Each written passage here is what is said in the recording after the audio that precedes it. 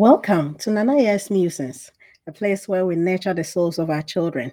This podcast is dedicated to exploring the intersection of spirituality and child psychology. I am your host, Nanaya, and in this podcast, we'll delve into the unique challenges and opportunities that come with nurturing the spiritual development of our children. We would explore topics such as mindfulness, personalities, empathy, self awareness, and emotional regulation, and how they can be cultivated in the children to support their overall well being.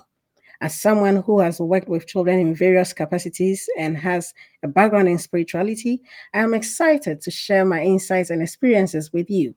Through personal reflections and conversations with my higher self and experts in the field, we would explore practical strategies for supporting the mental health and spiritual growth of our children. Whether you're a parent, educator, or caregiver, this podcast is for you. Join me on this journey of exploring the intersection of spirituality and child psychology and learn how we can nurture the souls of our children and help them to lead fulfilling lives.